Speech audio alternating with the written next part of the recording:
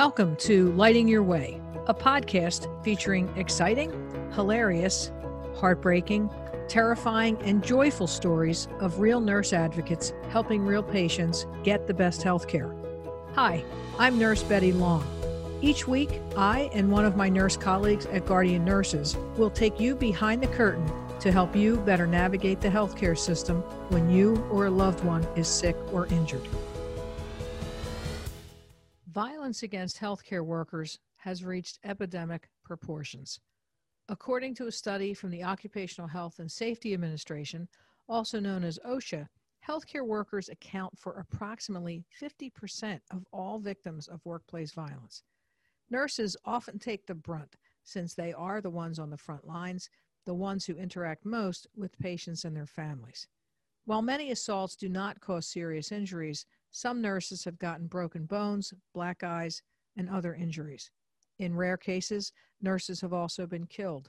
In April 2019, Lynn Truxillo, a 56-year-old nurse at a hospital in Baton Rouge, Louisiana, saved another nurse by pulling away a patient who was attacking her.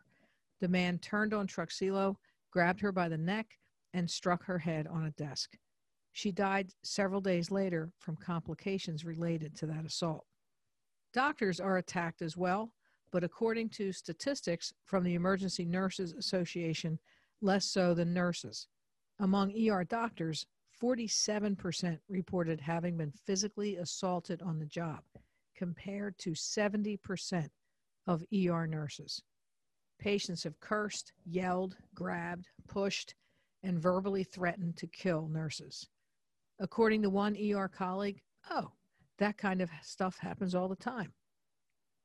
Nurses and their aides are there 24 hours a day, while doctors' time with patients is limited. They come in to consult and they leave.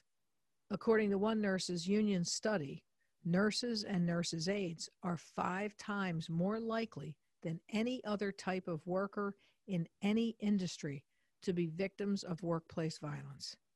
While legend has it that violence in the workplace happened just to ER nurses and psychiatric nurses, we are now seeing more widespread violence on medical surgical units, labor and delivery units, and even outpatient clinics.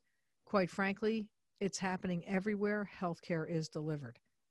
We talk today about this sobering topic with Dr. Michelle Conley, Chief Nursing Officer at Jefferson Health Northeast in Philadelphia. Good morning, Michelle Conley. Thank you for taking time out of your very busy schedule to join me on the Lighting Your Way podcast. I am very much looking forward to our conversation. Thank you. We're talking today about violence against nurses in the workplace, which I believe is not just a very timely topic, but also critically important. A lot of lay people don't know that nurses are often the victims of violence. When I was preparing to talk with you and preparing for the podcast, I asked a friend if they were aware of the prevalence of violence, and she said, well, who would want to hurt a nurse? So I think that might be a common misconception. What do you think about that? Yeah, I think that's definitely true, and I think the data bears that out. Okay, so before we do a deeper dive into the topic, Michelle, tell me a little bit about you. You grew up in Philly, right? I did. Born and raised in Philadelphia, grew up at a neighborhood called Harrogate, went to Catholic grade school and Catholic high school. Proud little Flower graduate, went to nursing school here in Philadelphia, and have spent my career in various medical facilities in Philadelphia. So what you went to nursing school at Frankfurt Hospital, I think? I did. I attended, I graduated from high school in 1981. And Good immediately, for you to admit that. I'm loud and proud. I'm good. But went, directly into a nursing program.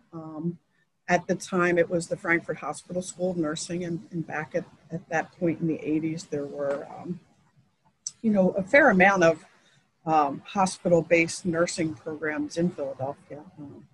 And I attended the Frankfurt Hospital School of Nursing, which actually is the school of nursing that is was affiliated with the institution that I now work at. And you have a great story about when we've talked about how we go into why we went into nursing. You have a pretty pretty good story. Do you want to share that? I don't know if it's a good story, but it's an honest It's an story. honest story. Um, I mean, I graduated from high school. I was 17 years old. Neither of my parents attended college. So I didn't have, a vast experience with, what college education could look like or careers that you could sort of pursue. Um, so I really wasn't sure what I wanted to do. I know a lot of nurses tell stories about how, they wanted to be a nurse from the time, they took care of their sick grandmother or, saw something that compelled them. I didn't have any such experience. I really just sort of didn't know what to do with myself. And, like I said, I went to high school at Little Flower, and we would frequently, ride public transportation after school to whatever we were doing. And I one day took the Frankfurt L home with a friend of mine, and we got off at the end of the line at Bridge and Pratt. And, she went home, and I was sort of making my way back to the L to go back home. And I passed the School of Nursing and sort of wandered in and, the recruiter was sitting there at the time. This was behind the hospital. It was a big, large building behind the hospital. The recruiter was there, and I started to talk to her, and I said, this is my SAT scores. And, and she's like, well, based on what you're telling me, you meet all the criteria to go to school here. And I said, okay. So that was really how I wound up going to nursing school, which is a terrible reason to, but Well, look, I don't know. You've done well, and I think back on it often, and I think, dear God, like what, that's if you talk to, people now, or people thinking about going to school, and that was their rationale for attending any program, you'd probably try to, talk them through a little bit.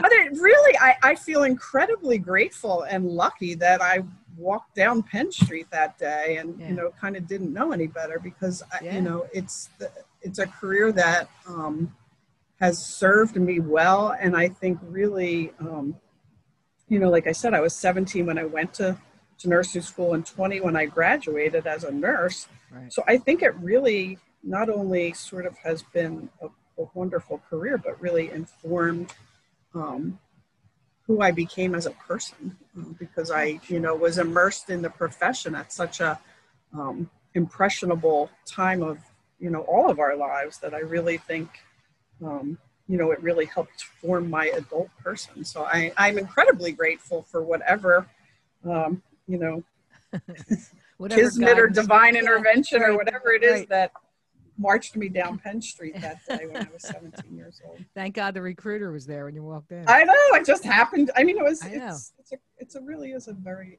crazy story, but it really is true. Good story. That's why I said good story. So after nursing school, you went to where? What was your first job? So, like I said, I graduated, I was 20 years old. Graduated from nursing school, and what I have to say was really a very comprehensive program at the time. Nursing education was configured differently than it is now, whereby the program I attended, you actually did a focused semester on various kinds of nursing. So, I spent a semester in the operating room, and I spent a semester in critical care and in the emergency department, and in specialties like women's and children's and rehab and psychiatry. So, we really got exposed to what the practice of nursing looked like post graduation. So when I graduated, I had an amazingly good experience, which I know a lot of people report the complete opposite of that, in my mental health rotation, and really wanted to try that out. So literally went right into mental health nursing out of nursing school, and worked at Friends Hospital in the 80s for a few years, and then went to the Penn system and spent really the next 20 years in various positions in mental health crisis care within the city of Philadelphia, residential treatment care, Wow. taking care of mentally ill adults based in the community, which was a fascinating experience. Yeah, I bet. And women's and children's. I also spent, a good portion of my time there managing the labor and delivery unit at Pennsylvania Hospital and serving as the director for the women's health division and the division of psychiatry there. So, really had as a clinical nurse, interesting, I think, career trajectory and lots of really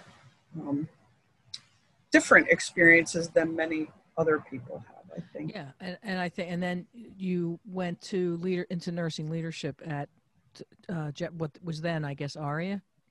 Yeah, so I had held manager positions and director positions at Pennsylvania Hospital, and then was the associate chief nursing officer there.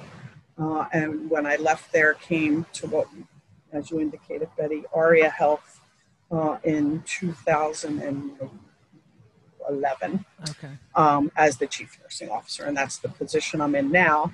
However, we are now Jefferson Health Northeast because we merged with Jefferson several years ago. So we are part of the larger Jefferson Health system. So Michelle, you've been the chief nursing officer since 2011, as you said, and in those 10 years, let's talk about our topic now, the violence against nurses in the workplace. In that time frame, have you seen a change? Yes, I think, it's interesting. I think, as a long-term nurse, and a nurse who worked in settings where, violence is certainly can be prevalent. I do think that we've seen some changes, and I think the data supports,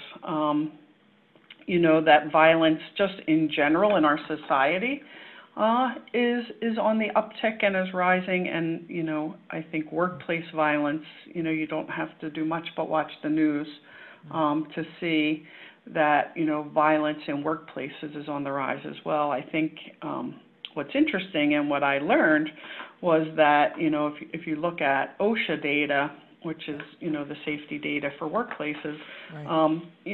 Of all workplace violence, about 50% of OSHA's data says that violence takes place in healthcare environments. And I think for most people, that's kind of a shocking statistic because we don't think of hospitals or places where you receive healthcare as places that, see a lot of violence. But I think that's a pretty compelling number and a pretty compelling statistic to make us really sit up and take a better look at what's going on in our healthcare settings. Yeah, I mean, most folks would probably say that they would want to feel safe in a hospital. The patients might feel safe, but perhaps the nurses and doctors don't, or techs as well. Yeah, I think it depends. There's, when you talk to people who provide healthcare, I don't know that there's a real appreciation for what violence means in healthcare. I think we take it for granted a little bit, and many people view it as sort of just part of the job. And people will say that, very, very candidly when you talk to people about, what their experience has been with any form of violence within the context of their job. It's just sort of assumed that kind of goes with the territory. And I think, that mindset and that paradigm needs to shift as well. We can't just sort of shrug it off as, well, this is just part of our job. I think we have to sort of position the topic and think about it in a way that it's something that we want to avoid at all costs and mitigate in any way we can. Right. And I think that, again, the data supports that when you put very structured strategies in place that you can do just that. Right, and I think there's also a misconception, you and I have talked about this before, that the violence coming to nurses and doctors and techs is coming mostly in the emergency room, and that bears out. But I think that your experience as a chief nurse would tell otherwise. Yeah, I mean, obviously, right, the emergency department is, ripe for that, as emergency care providers. Those clinicians are working with people coming immediately from wherever they're coming from, right? So whether it's home, whether it's a crime scene, whether it's an accident, they leave that setting and are immediately in the healthcare setting. Whereby in other parts of hospitals, at least, people kind of make their way to you either electively because they're coming in to have surgery or some other kind of procedure, or, after being in the emergency department and stabilized somewhat. So yes, you definitely see different kinds of violence and some increased numbers in emergency departments and psychiatric settings, but med-surg units and even critical care units aren't without violence as well. So it really is it is a phenomenon that we see throughout our hospitals, not just in those very specific departments, though it does look different in different places. Wow. Yeah. Do you have a mental health unit? We do not in the hospitals that I have responsibility for, but Jefferson has a mental health unit at the University Hospital as well as in New Jersey and Abington, but we do not have one here. Okay. And so a couple of years ago, you told me about a program that you and another colleague at the hospital created. Can you talk a little bit about that? It was designed, I think, because you were hearing from nurses in the ER that there was more violence. Tell me about that. Yeah, so we kind of coined our project after the fact, Operation Safe Workplace, because the information came to me quite anecdotally, which I think is part of the problem. It was not highlighted in any way in the data or in our safety committee or in our environment of care that we had, an issue with this or something that maybe would have needed more attention. And literally, I just heard a story one day about a nurse who had been assaulted in the emergency department and was assaulted pretty significantly. She was caring for a patient, and when she leaned across the patient, the patient sort of took her head in a headlock with her leg and kicked her repeatedly in the head. So needless to say, that's, in my mind, thinking a pretty significant assault, regardless of where it happened. So I learned about it, and I went to the emergency department to sort of see what was going on, just, to express my concern and see if I could be helpful.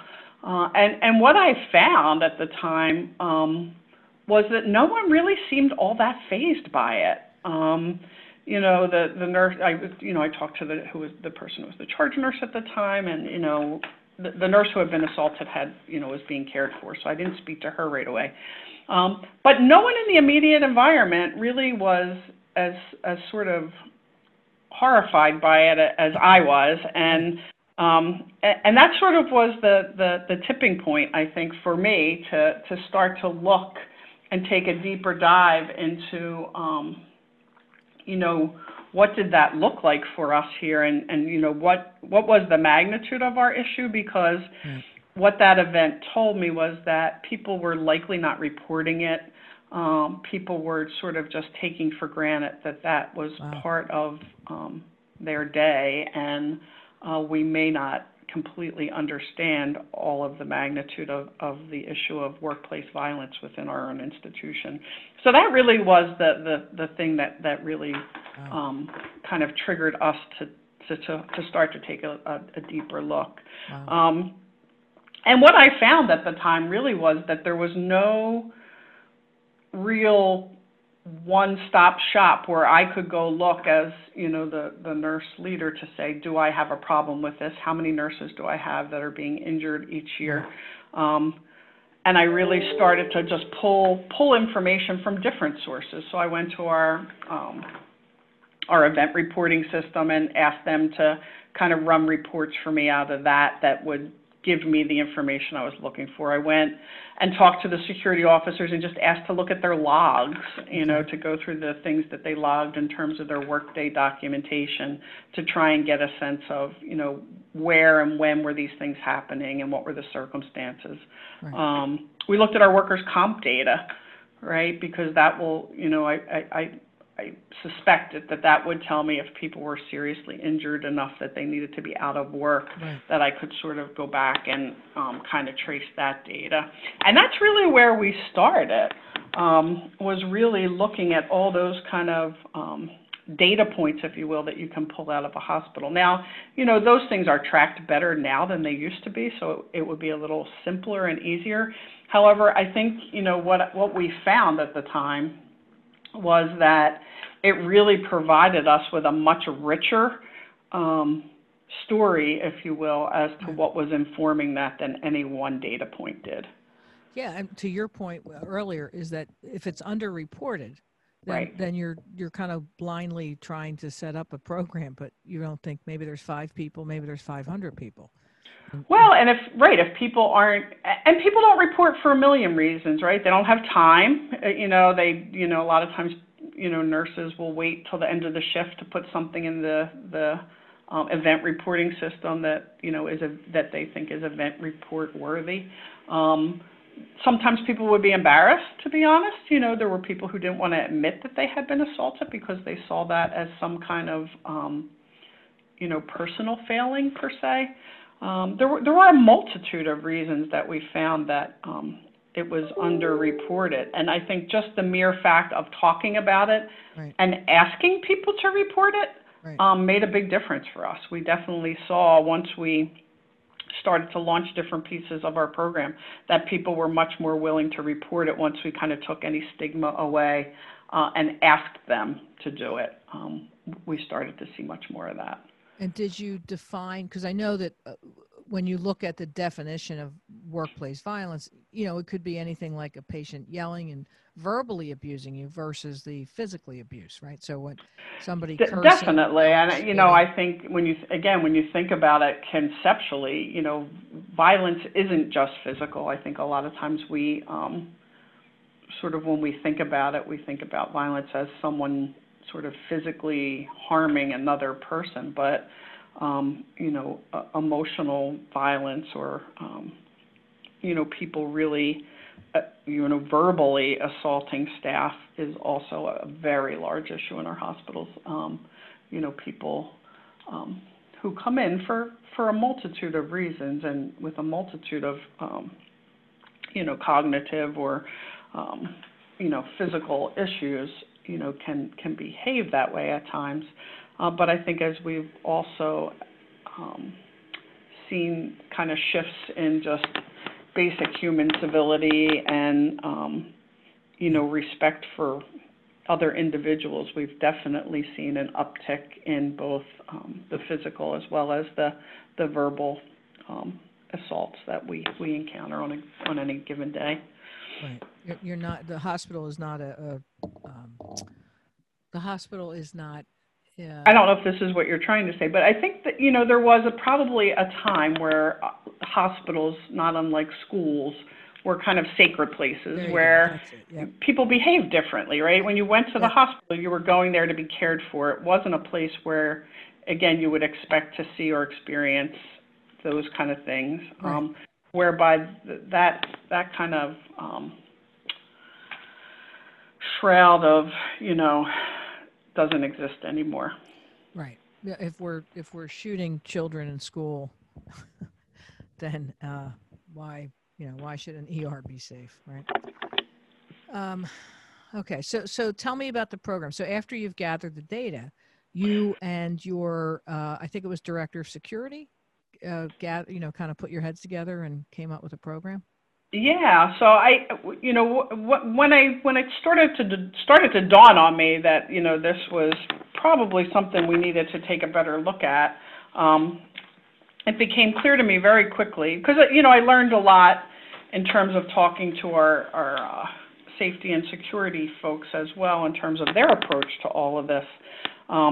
So I reached out to the gentleman who was very new to our organization at the time and had just started, to sort of sit with him around this topic and convey to him sort of where I was coming from and ask him to partner with me in terms of really taking a more critical look and really trying to come to some understanding as to what were the driving factors, what was causing this, what were the things that we were potentially already doing, and was that helping? And if so, how could we start to talk about that more? And then what were our opportunities in terms of maybe looking at this issue a little bit differently than we had in the past? And to my great happiness and gratitude, he was incredibly responsive and embraced this from the very beginning and completely and fully partnered with me on this.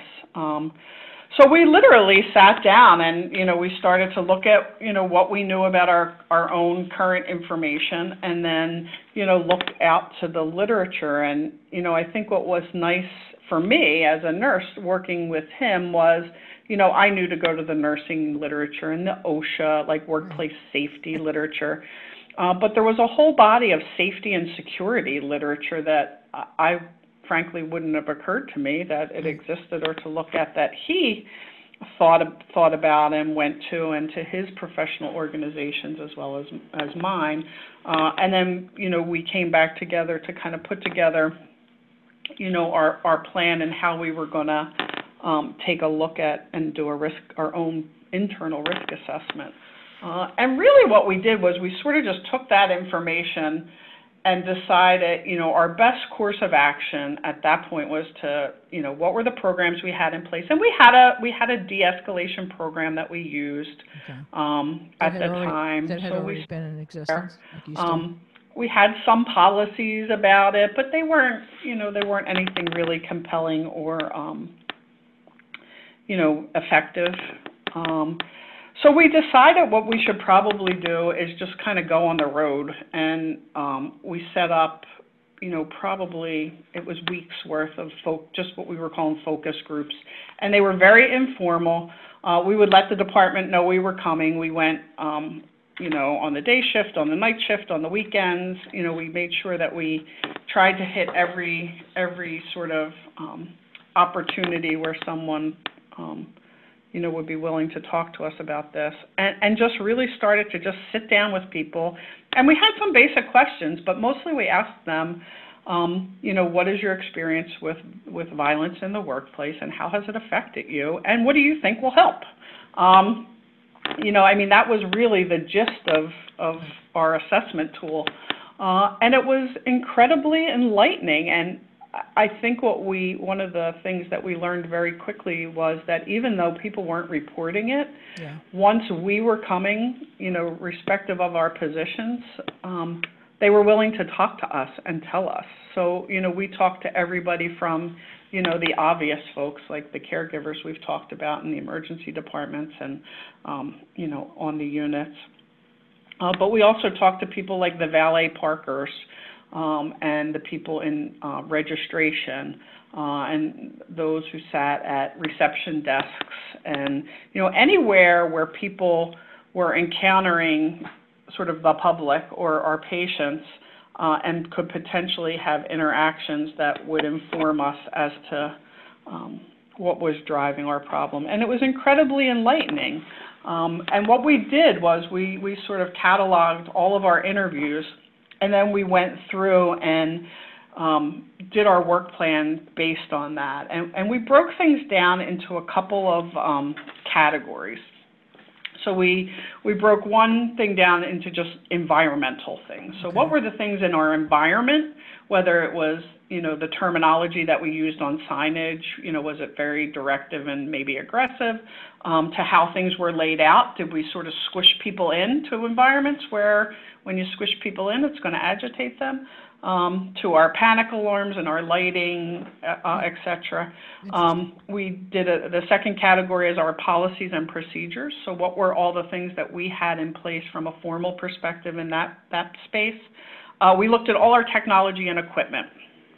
So what were we using in terms of safety? Again, whether that was cameras, whether that was panic alarms, and if we had them, where were they, and who did they alert, and what was the process for that person to be alerted? And then lastly, and we broke this one out a little bit around two things: communication. So how were things communicated? How did we identify people who maybe were escalating? And then how did we communicate that amongst caregivers, and then people? So how did we train? How did we educate? How did we make sure that all of our employees had a sense of this topic, and what were we going to do around it? Wow. So we really, needless to say, we found a lot of things, and we found a lot of things that we could impact. And, I think a lot of times when people start to go down these roads, frequently where we land, especially in hospitals, and I think maybe even more so in nursing, is we say, oh, we're just going to provide this new educational program to people, and that's going to address fix it. issue. Right. And it's an absolute and important component, but it's not comprehensive enough, and we found that very quickly. So, we looked at all our policies, everything from our restraint policies. How did we manage one-to-ones when people were on one-to-ones? Okay. How did we manage our various spaces? Did we have a workplace violence and safety policy that was specific to that, which we didn't really? How do you manage people who are disruptive? Where our hospitals sit, we get lots of patients from the prisons because there's several prisons down on State Road. So how did we manage both the prisoners as well as the officers that were with them, because they have weapons? Wow. And did we have really tight processes around that? We looked at our security cameras. How did we communicate with law enforcement? So when law enforcement would bring patients to us, did we have a very structured way of communicating with them? How could people enter and exit our buildings? Were they secure? Did we have metal detectors or not? And at that time, we did not have them at all of our entrances in the ERs. Panic buttons. Do you have them now? We do. Okay. As a result of this program? Yes. Yeah. So we put, as part of our plan, we put that in, that we wanted to have metal detectors at the fronts of the entrances to the ERs. Wow. So, I mean, this sounds like a very thoughtful and well-designed program, pretty comprehensive. How long did it take you to do all this work? It took us quite a long time. There were some things that we could do quickly, right? We could, like I said, the focus groups took us, probably 6 to 8 weeks to just conduct them. But we really felt that it was important to hear directly from the people who were experiencing it, right, in order to inform where we went. Because you could make a lot of assumptions, right? You could make an assumption that, well, if you just put in a metal detector, that's going to solve X% of your issues. And yes, it's a really important component, but just to put a metal detector in isn't going to make your workplace safe. Right.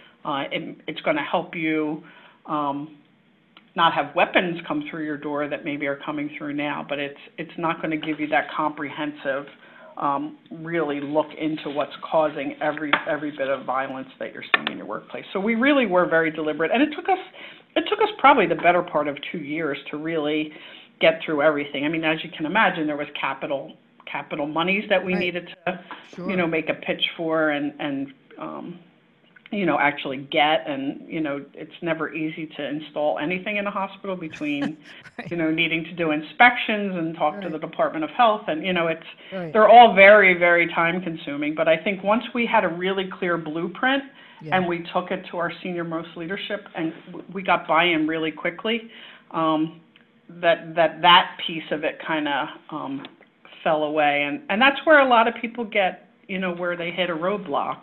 It's hard to get past that. Okay. I think because we did really have good data and we had a really comprehensive risk assessment of what was causing it, that it gave us a level of credibility when we went to the people that we needed to go to for whether that was money or permission or, policy changes or changing how we changed some of what security, how they approached their jobs. Okay. So that's not simple, right? They had, at the time, the previous security director had kind of a hands-off policy. So that was problematic, needless to say. And that sounds really silly to say, but what we found was that wasn't really uncommon in some places. We didn't really have a sense of team around how you respond to these things. People responded, but it wasn't in a thoughtful and structured way. So once we kind of looked at that and really put the appropriate training in, we changed up the training and the accountability so that there really was a team that was responding, and the level of support or perception of support, really, because we didn't necessarily add a team or create a new team. It was sort of, we reconfigured the roles of people when they responded. And then really just talked about things like, we heard a lot of themes around, internally people disrespecting one another just amongst the team, that at least the perception of, or futility, like things didn't matter. It didn't matter what you did, or it didn't matter what you said, and helplessness, and obviously some anger around it. But once we sort of identified what those emotions were and what the drivers of those were, then we could start to address the things that were causing it. And once you name it and you start to think about it that way, you can start to chip away at the causes. And as a result of this program, now in 2021, do you feel that your nurses are safer? I think for sure they're safer than they were at the time when we started the program. I think, interestingly enough, and it was one of the things that really kind of struck me when you asked if we could talk about this. I just recently met with the person who I had done this project with to say, I think that we need to kind of go back out on the road again. I think it's time for us to refresh kind of what's going on and what are our areas of opportunity, because things have changed since then. We were a freestanding organization when we did this.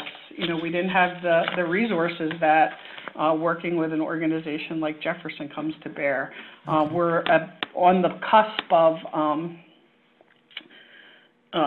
disseminating a wearable technology that all of our clinical staff will wear. It's called Strongline, and it's a Jefferson technology, Jefferson developed technology that's in place.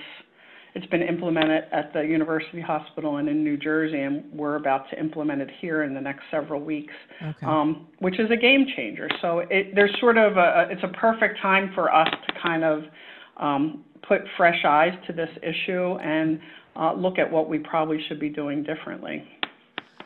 So we have literally just embarked upon that in the last couple of weeks. That's great. And so tell me, let me just switch off for you. Way back when, have you, when you were in the clinical setting, were you ever a victim of workplace violence? I was, and I think I was probably kind of that quintessential person that I described at the top. I kind of, I became a nurse when I was 20 years old, and I knew what I knew about my work experience, and certainly saw violence in my work environments. It was usually pretty well contained and well addressed, but I did view it as just part of my job, and that it just went along with the territory. And I'm sure I was very guilty of not reporting things that I should have reported. Not willfully, but just it didn't probably occur to me. But I mean, I have been certainly verbally assaulted on more occasions than anybody and probably not just should be. And not just by patients, right? Yes. For the sake of this conversation, yes. So that, and again, didn't really think too much of it, even when it was hurtful or it, caused me to feel a certain way. I don't know that I really thought, well, this shouldn't happen, or this should happen less, or there's something that I or someone else should do about it. Right. But had also been certainly physically assaulted, when you think about what nursing care looks like and just the practice of nursing, it's incredibly intimate. So you are, you know, sometimes in very close contact to people physically, and even the emotional part of it. You're talking with people about things that, you know, sometimes they don't talk about with their closest loved ones. And that intimacy, I think, allows, or not allows, but sort of opens the door to then that level of aggressiveness. So, you know, I've certainly been punched and bitten, and I had a patient who at one point had sort of grabbed me by the hair and wouldn't let go and pulled me, you know, down. Now, in all those circumstances, none of them was I alone. So there was always the team of people that I worked with who responded, and, you know, we kind of kicked into that team response. So, and certainly witnessed, you know, just as many accounts of that happening to other people. Right. Yeah, I mean, working in critical care and in long-term care, certainly, it's never been physical abuse that I've experienced, but I've certainly had my share of verbal abuse. Right. I mean, I think I don't think you could find a nurse, frankly, you know, that could say, no one has ever called me a mean name, you know, or been particularly, and some vicious, you know. I mean, you know, people can be incredibly verbally vicious. And that's hard, right? I mean, you have to continue to work professionally. You have to continue to care for that person because you're their nurse. So you can't just be like, you know, you can't buy a cake here, you know, please leave my bakery. Right. Because you're acting, you know, the way you're acting. So it's a different setting. And I think, you know, we've learned to behave differently, probably not in a good way. And, you know, I think in some ways we've conveyed to the public that it's okay to do that. So I think as we, as a profession, start to say and draw, you know, sort of draw that boundary that, I mean, I don't think it's realistic to say it would never happen, but I think it's realistic to say that anytime it happens, it's not okay. And that there's something we can do to either intervene or mitigate. And I think that's just a paradigm shift for us in healthcare. So, Michelle, this is what, you know, the theme here. We often ask our nurses who are on the podcast, what one thing, so I'm going to ask you, what one thing would you like to share with maybe nurses who are listening, and then secondly, with patients who are listening about workplace violence? That's a great question. And it's really hard to answer. I think the one thing I would say, and I don't know if this is probably the most effective, but the thing that pops to my mind right away is that I think just a general sense of human respect and kindness can take a lot of what people encounter out of the situation. And if we can get ourselves to a point where we're all looking at each other as, you know, fallible human beings who are in a situation for a reason. So whether you're a patient and you're terrified and, you know, in an emergency room because of whatever you're experiencing, or you're a nurse who is in a situation that could be equally as terrifying for other reasons, depending on how a patient is behaving, that we're all here for a reason, and that if we focus on that, you know, we can get the patient better or cared for, and we can do it in a way whereby a nurse or a caregiver can walk away from it feeling like they did their job and didn't have to encounter anything adverse like violence in their workplace. Well, that is a wonderful piece of advice. Thank you. I don't know. Really? It's probably not the most pertinent, you know, there's probably a better answer to that question for this I think topic, and there's probably other things that we can and should be doing as well. Like I said before, I think there's so many pieces to it, it's hard to encapsulate it into one, but I think one of the things that we've definitely seen in this work is that there has been a degradation of that on all sides, and if we can all kind of get back to a place where, you know, a hospital is a place where someone comes for help and there are people there who are there to help them. Right. That's a really good start. Yeah, I think being kind, being nice, you know, being civil is certainly a good place to start, and we can deal with the policies and procedures later. Exactly. So thank you very much for taking time. I enjoyed the conversation. I think that our listeners will as well. Take care. Keep up the good work. Thank you, Betty, and thanks for having me today. I think it's really, you know, I challenge all your listeners to go out and thank a nurse for what they're doing.